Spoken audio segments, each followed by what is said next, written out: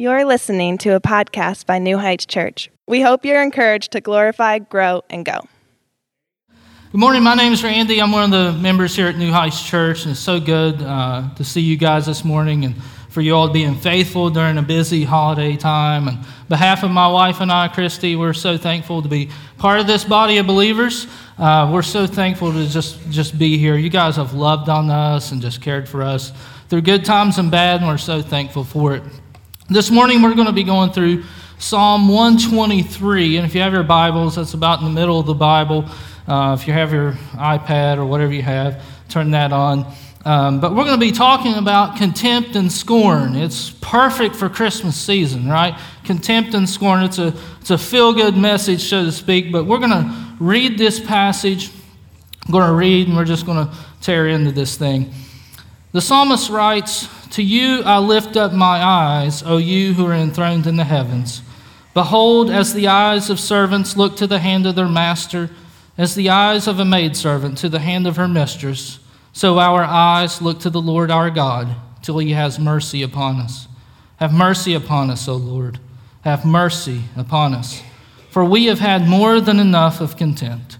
Our soul has had more than enough of the scorn of those who are at ease, of the contempt of the proud." Let's pray. Father, we thank you for your word.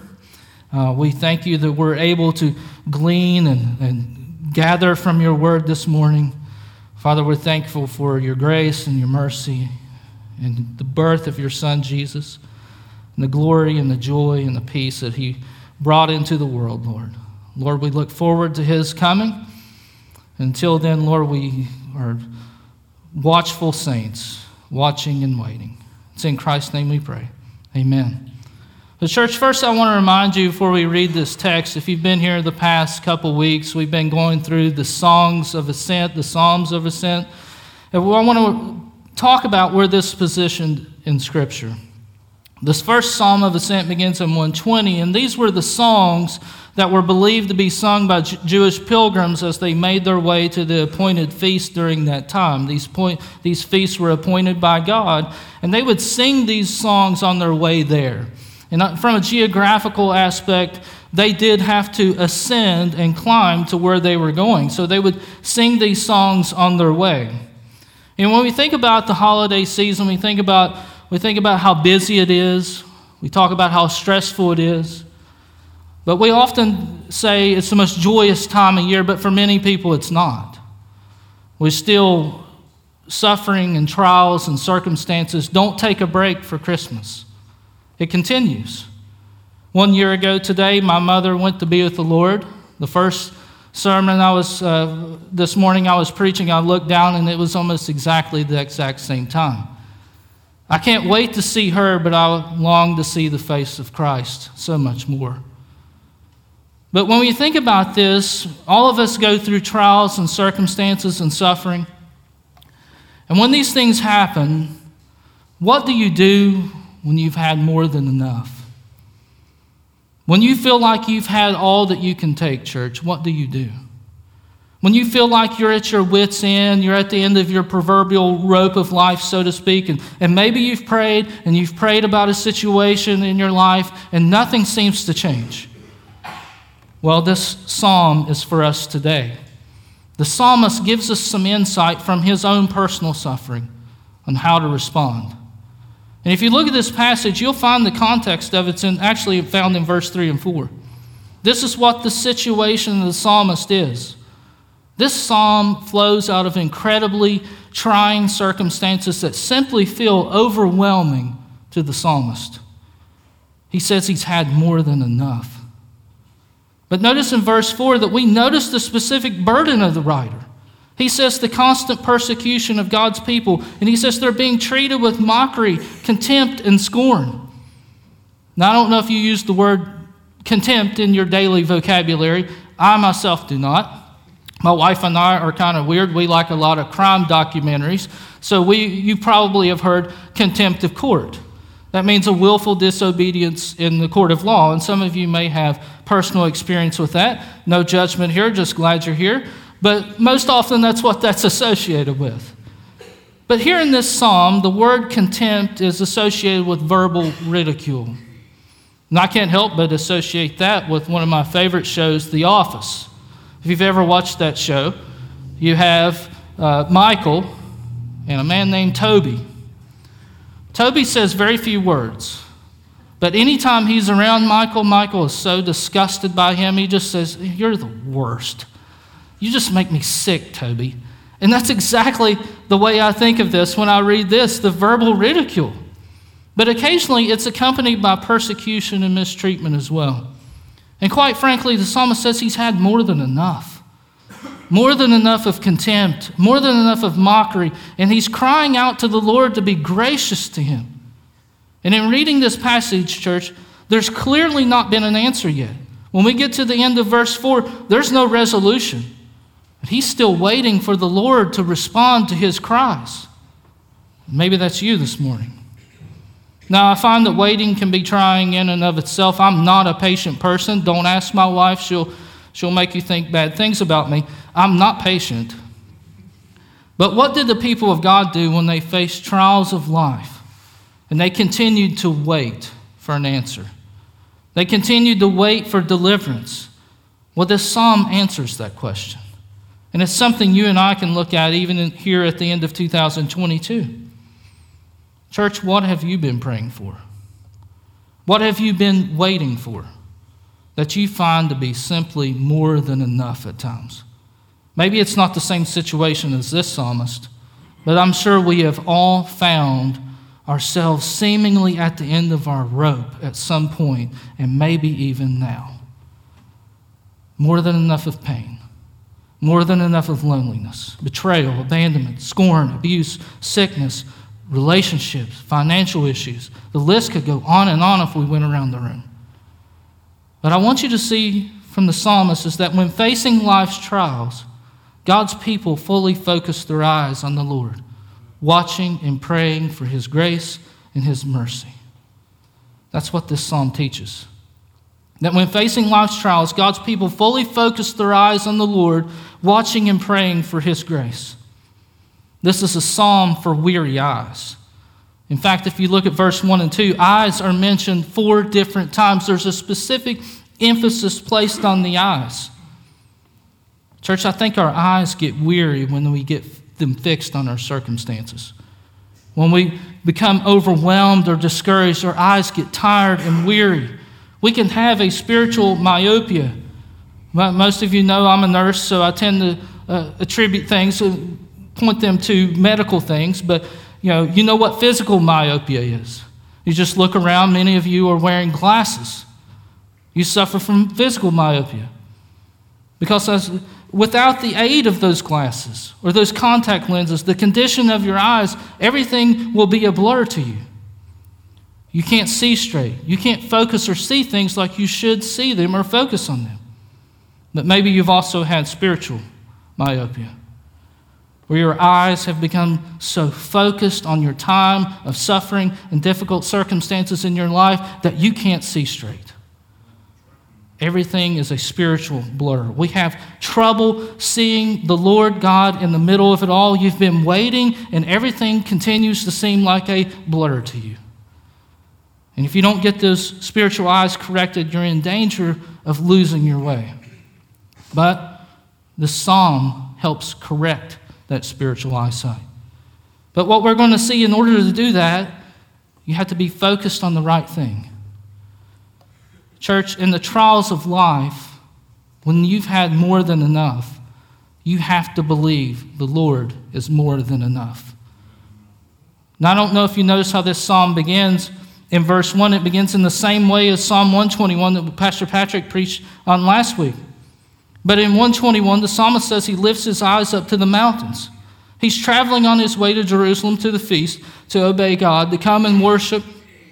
And as he looks up to the mountains and the troubles that might lie ahead, he looks there and he says, where does my help come from? My help comes from the Lord. But when we get to 123, here the writer goes straight to the one whose throne is in the heavens. He's not lifting his eyes to the mountains and his circumstances. He's lifting his eyes to the one who's enthroned in the heavens. And that's where we have to begin if we're going to correct our spiritual eyesight.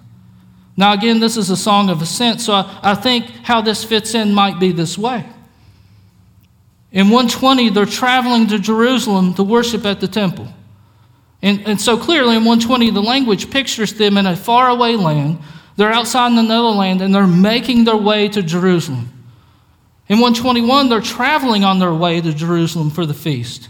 And in 122, you see that they have completed their journey. It actually says, I was glad when they said to me, let us go into the house of the Lord to worship. So clearly they're in Jerusalem. They're participating in worship of the Lord, and maybe what 123 is saying is they're remembering what they have to face when they go back home. When they have to descend back home. That even though that they're obeying God, they're doing what God has said, they've come to worship the Lord, they know what happens and what waits for them when they have to go back home to the real world. And they want to keep their eyes focused on the Lord. There's 4 things I want you to see in this passage. We look to the Lord exclusively, we look to the Lord attentively, we look to the Lord humbly, and we look to the Lord persistently. We look to the Lord exclusively. Verse 1, he says, to you I lift up my eyes, O you who are enthroned in the heavens. In fact, when we say look to the Lord, that's a very basic and cliche statement in a lot of people. But part of the Christian walk is learning and relearning the very foundational things that we learned when we first got saved. That he was more than enough for our salvation. He's more than enough for everything that we face. The psalmist paints a beautiful image here as he begins the psalm in the first person. He's saying, to you, I lift up my eyes, O you who are enthroned in the heavens. Church, from the trouble, from the pain, from the stress, from the turmoil of this world, you must turn your attention and your focus away from that and get it placed exclusively on the Lord. Church, you will forever be discouraged if your eyes remain focused on your circumstances.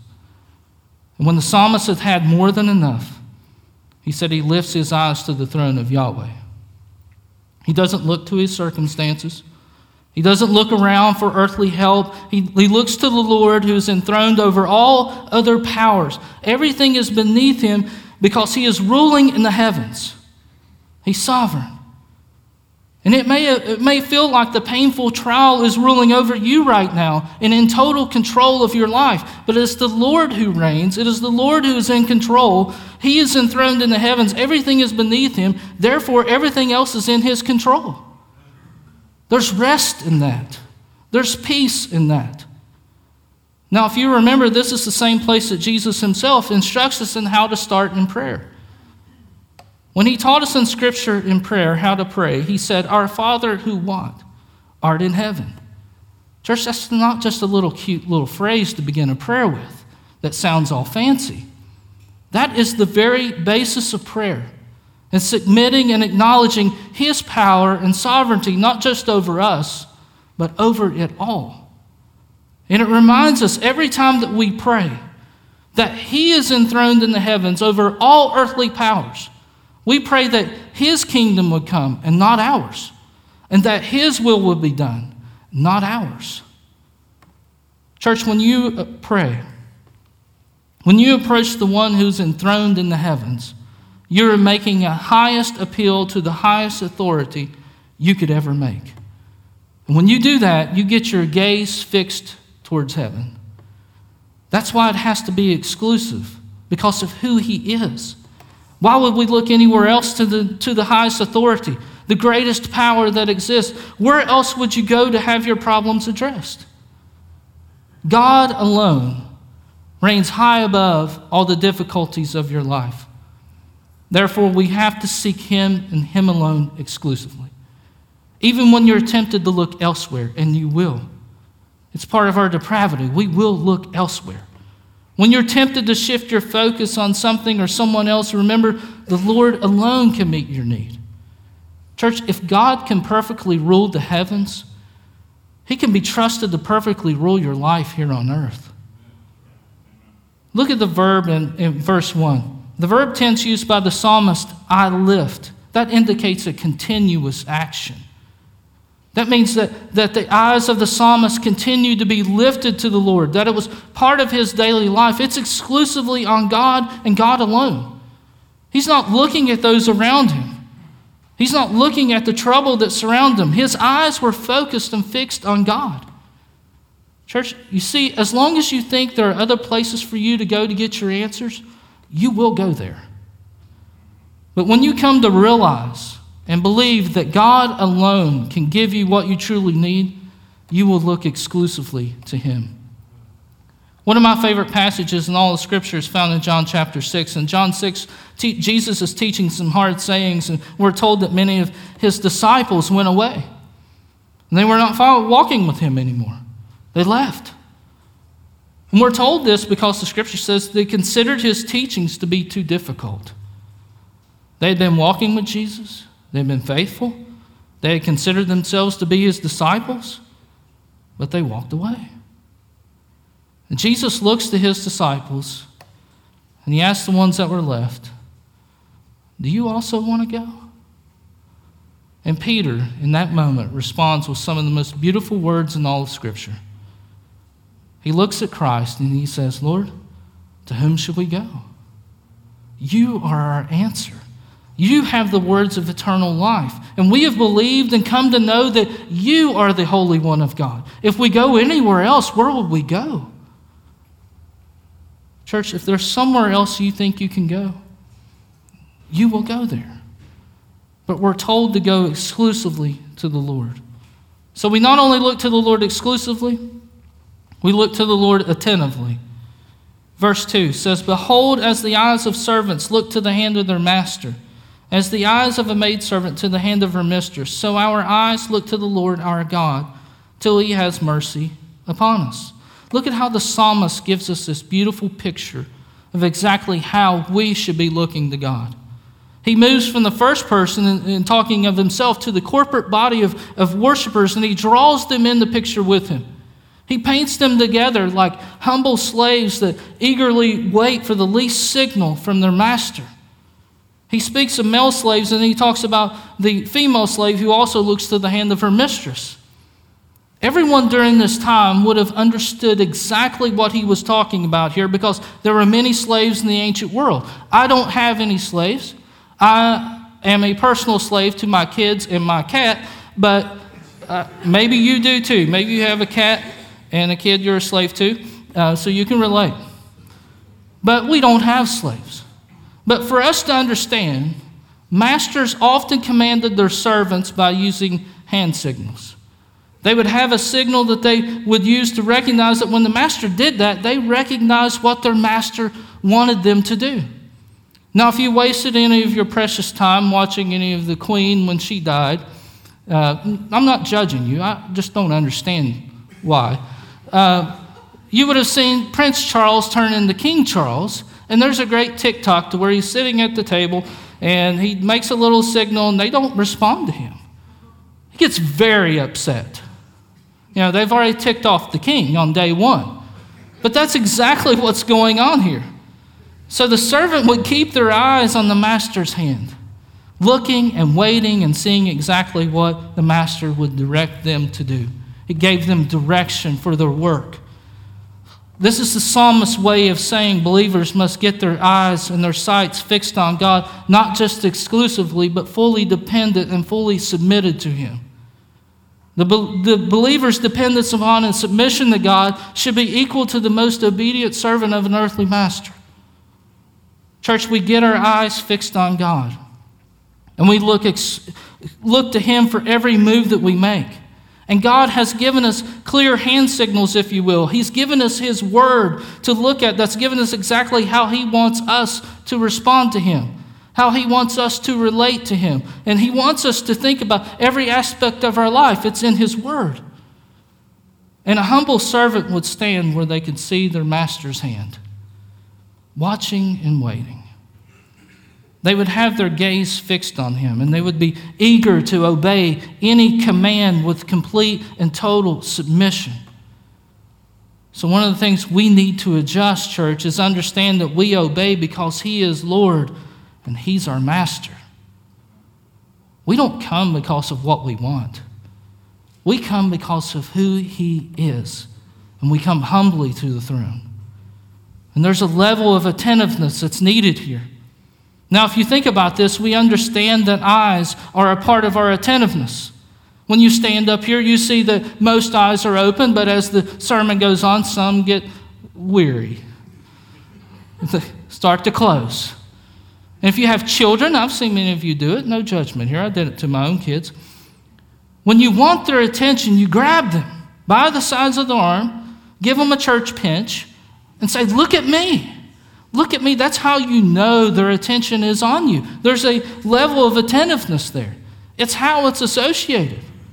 And maybe, God this morning is showing us through His Word that same very thing. That whatever we are enduring, right in the middle of whatever trial we're in, He's reminding us of that very thing. Look at me.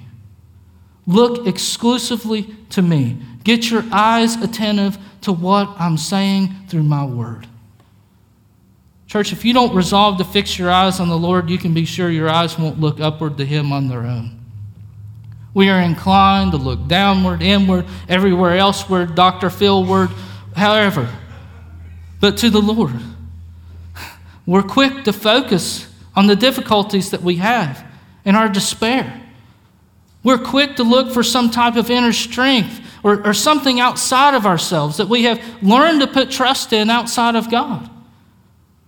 But we must be resolved to fix our eyes attentively and exclusively on God and nowhere else. The third thing we do is we look to the Lord humbly. Verse 2-4 says, Behold, as the eyes of servants look to the hand of their master, as the eyes of a maidservant to the hand of her mistress, so our eyes look to the Lord our God till He has mercy upon us. Have mercy upon us, O Lord, have mercy upon us. For we have had more than enough of contempt. Our soul has had more than enough of the scorn of those who are at ease, of the contempt of the proud. Church, the servants have no right to demand anything of the master. No right. And when we come to the Lord in prayer, we don't have a right to demand anything of a holy and sovereign God. We have to see our sense of helplessness. We have to acknowledge our sense and our need for God's grace and God's mercy in every aspect of our lives. We not only look for God's hand, but we're looking for His glorious grace and mercy. And as the psalmist looks at his difficult trial in verse 3 and 4, he cries out for mercy. He's basically saying, Lord, there's nothing I can do about this. The problem that I found myself in, I have no power to change it. I can't do one single thing to alter it. I'm helpless. And in my helpless condition, I stretch out empty hands and ask that you fill them with your grace and mercy. Now, if you remember, the first two verses put the emphasis on where we must look, but in the last two verses, mercy starts to become the dominant thing. The psalmist is praying and he's crying out for mercy from the Lord. That's what he's looking for as he exclusively goes to God. He's humbly seeking His mercy and His grace in his life. And he draws the other worshipers into the scene because together they're looking to God as a slave looks to their master. They're looking to Him for mercy and grace. Church, there's no sense of entitlement here. Only total and utter dependence on the Master. There's no name it and claim it deliverance. There's no demand upon God that carries some sort of expectation that God's hand must deliver and God's hand must move if I speak loud enough and with authority and declare it done. There's none. Church, you realize that even if you've been obedient, it never puts you in a place that you can make any demand upon God. He's a holy God. You're His servant, and He's the master. And when you obey, you're only doing what a servant does for the master. So we humbly cry out to the master for mercy and grace. We're not delivered from our enemies because we're somehow superior. We're not delivered from a circumstance because somehow we've deserved it. We're delivered because God is good, God is gracious, and He's faithful, and He's a merciful Father. God shows grace to those who recognize their state of helplessness and cry to him as their only means to deliverance. Church, you are helpless. But if the Lord is your God and your master, you're far from hopeless. That's the good news. That's the good news of the gospel. That's the good news of this psalm, because the Lord is good and the Lord is gracious. So we humbly approach his throne to seek the grace and mercy that we need. Church, I don't deserve anything, but I go to the Lord because he's kind. And I ask him in his kindness to grant me grace and mercy. This prayer is not an attempt to get God to do anything he's unwilling to do. God isn't saying, I really want to do this. But if you ask enough, maybe I will. No. God is very willing. The psalmist does not plead with God for mercy because God is somehow reluctant to act on behalf of his people. The reality is the psalmist cries out for mercy because he knows the character of God is good. He knows the character of God is gracious. And he's longing to receive what he knows God loves to do for his children. It's an act of humility, church, before the Lord, knowing that we do not make demands upon a holy and sovereign God, that we trust God to give us his grace in whatever answer that may be. We're never in a position to make any demands upon him. We're to follow the example of the psalmist who prays, "Have mercy upon us, Lord." Instead of praying, "Give me my heart's desire. Give me what I feel I need, Lord," we pray, "Have mercy upon us." Not reward me for what I see as my goodness or obedience, or not be nice to us because we've been such good little Christians. Church, there's no confidence in approaching God with any sense of entitlement. The confidence we have is when we approach God asking for mercy is not based on our character, but God's good and gracious character. So we come humbly to the throne. Church, no matter what you're facing this morning, you only need to remember that all we need in the hardest situations of life is God's grace and mercy. If we have that, then we have enough, because the Lord is more than enough. And sometimes that mercy comes in many ways.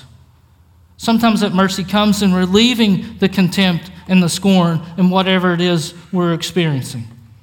Sometimes he will relieve you of that pain, of that loneliness, betrayal, or whatever it is you've simply had more than enough of. Sometimes he does do that, and that's part of his mercy. Sometimes that mercy comes from the strength to hold up, the ability to endure the duress, this beautiful mercy of endurance.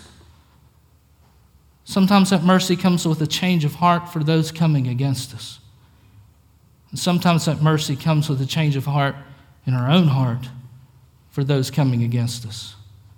Church, we never know how God is going to graciously act on our behalf, but we wait patiently for his grace and his mercy. And the fourth thing we do is we look to the Lord persistently. When you read this psalm, you get the impression that he's been praying these things for quite some time.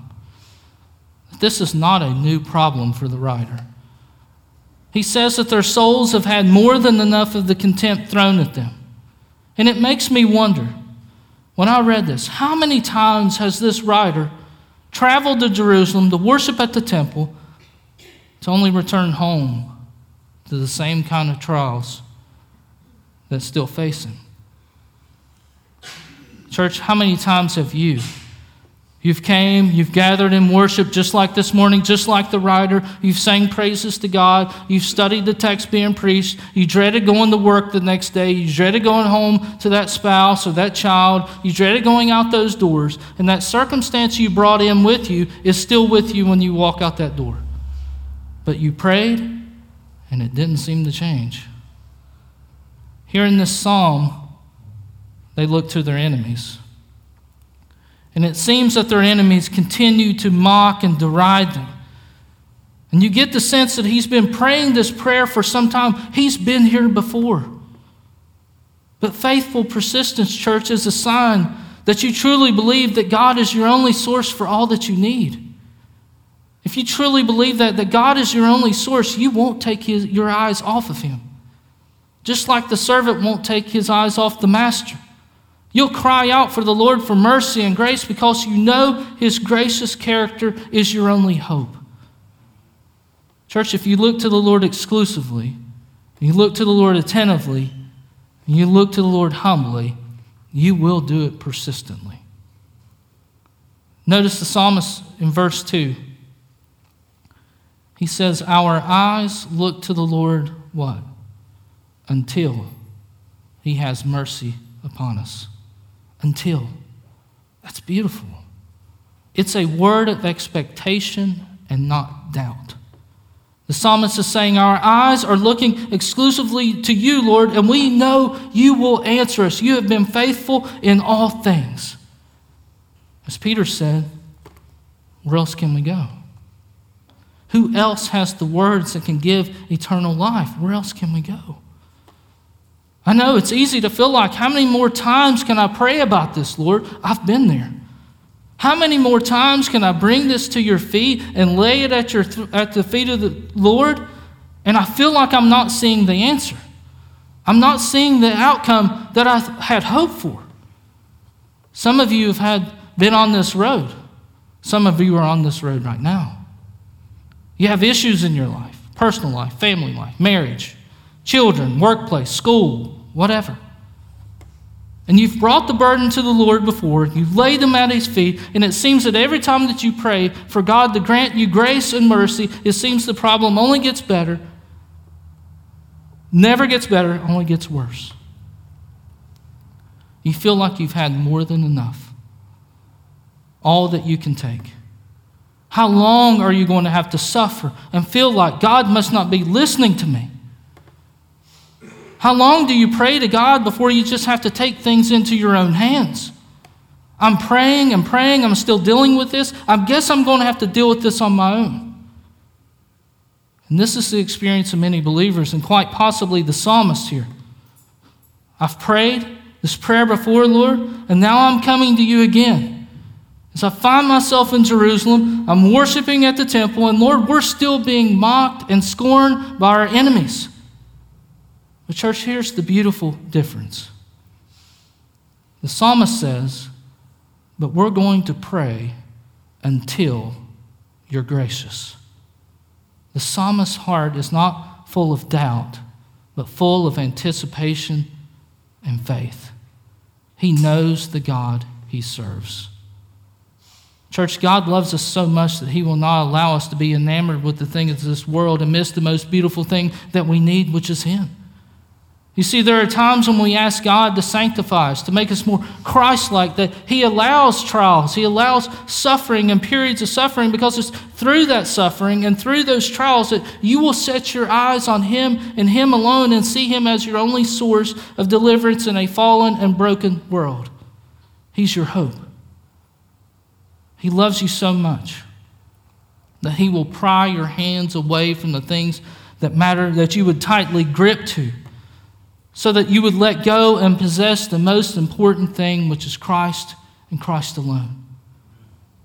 Let's look at Hebrews 4 quickly, because I want you to understand that nobody understands suffering more than Jesus. Nobody. Jesus, the Son of God, came into this world as God incarnate so that he might go to the cross and die in our place. And he understands suffering. Every bit of your suffering. Scripture actually tells us it's through Christ now that we receive God's grace. Plus, we learn later in the Bible, in the book of Hebrews, that Christ is the one enthroned. He's the Son of God. He's the one that was promised. He's the one that came and has ascended into the right hand of the Father forever. And so when we look to the thrones of heaven, we look to Christ. Look at verse 14 and 15. It says, since then we have a great high priest who has passed through the heavens, Jesus, the Son of God. Let us hold fast our confession. For we do not have a high priest who is unable to sympathize with our weaknesses, but one who in every respect has been tempted as we are, yet without sin. Church, Jesus understands what it is to suffer because he himself suffered. ultimately on the cross. But if you look at his life and his ministry, Jesus understands having more than enough of pain. He understands having more than enough of loneliness, betrayal, abandonment, mistreatment, scorn, abuse, contempt. He understands all of that. Child of God, there is nothing that you have faced, are facing, or will ever face that Jesus doesn't understand. We have a high priest who can sympathize with his children.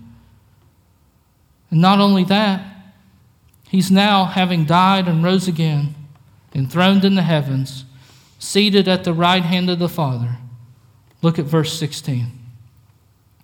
It says, "Let us then with confidence draw near to" what? The throne of grace. So that we may what? So that we may receive mercy and find grace to help in time of need. That's beautiful. Church, where does your grace come from? It comes from the one who is enthroned in the heavens. And who is the one who's enthroned in the heavens? He's not a distant God. He's a God that came into our world. And he understands and can sympathize with our sufferings because he knows all those things. He knows the pain, loneliness, betrayal, abandonment, mistreatment, scorn, abuse. And yet the scripture says he never sinned. He can give us the grace and mercy that we need. Church, that's where we go. That's where we run, and that's where we rest, at the foot of the throne of grace. And the truth is, we are helpless. But if we have Christ as the center of our heart and Christ as the focus of our eyes, we are not hopeless. We have to draw near to him to find the mercy and grace to help in time of need. Now, that also means this morning that if you don't have that hope, that if you don't have Jesus as your Savior, you're in need of an even greater form of mercy, the one for your soul. And maybe you feel Christ drawing to him this morning. And once you come to Christ, you will face trials in your life. It's promised in the scriptures. You won't step out those doors and never face problems again. But here's the difference. You will go home trusting. Trusting that the one who rules the heavens, you can trust him to rule your life. You can trust that the same mercy and grace he gave to save you is available to sustain you. That when you've had more than enough, Jesus is more than enough. And the good news is that when you run the race of life, Jesus is the one you continue to look to give you that grace and mercy that you need. As Hebrews 4 says, you come to the throne of grace. Church, he's the one enthroned in heaven that you need to look to exclusively, attentively, humbly, persistently for the grace and mercy that you need. Listen to these final words from Hebrews 12. It says, "Let us lay aside every weight and sin which clings so closely, and let us run with endurance the race that is set before us, looking, fixing, focusing our eyes on who? Jesus, the founder and perfecter of our faith, who for the joy that was set before him endured the cross, despising the shame, and is seated at the right hand of the throne of God forever." Church, so that he could save the elect from your sin, Jesus endured more than enough on the cross. Everything needed to save us, Jesus paid the price. And as you keep your eyes fixed on him, he will provide everything needed to endure every trial that you face. Everything needed to finish the race. He gives us this beautiful, glorious mercy of endurance. And maybe you're tired this morning and you feel like quitting the race. Maybe you've had simply more than enough. Fix your eyes on Jesus exclusively, attentively, humbly, persistently, and watch and pray for him to grant you the grace and mercy that you need. And he will give it freely. We hope you enjoyed the podcast. To learn more about New Heights Church or a relationship with Christ, please visit our website at www.newheightswv.com.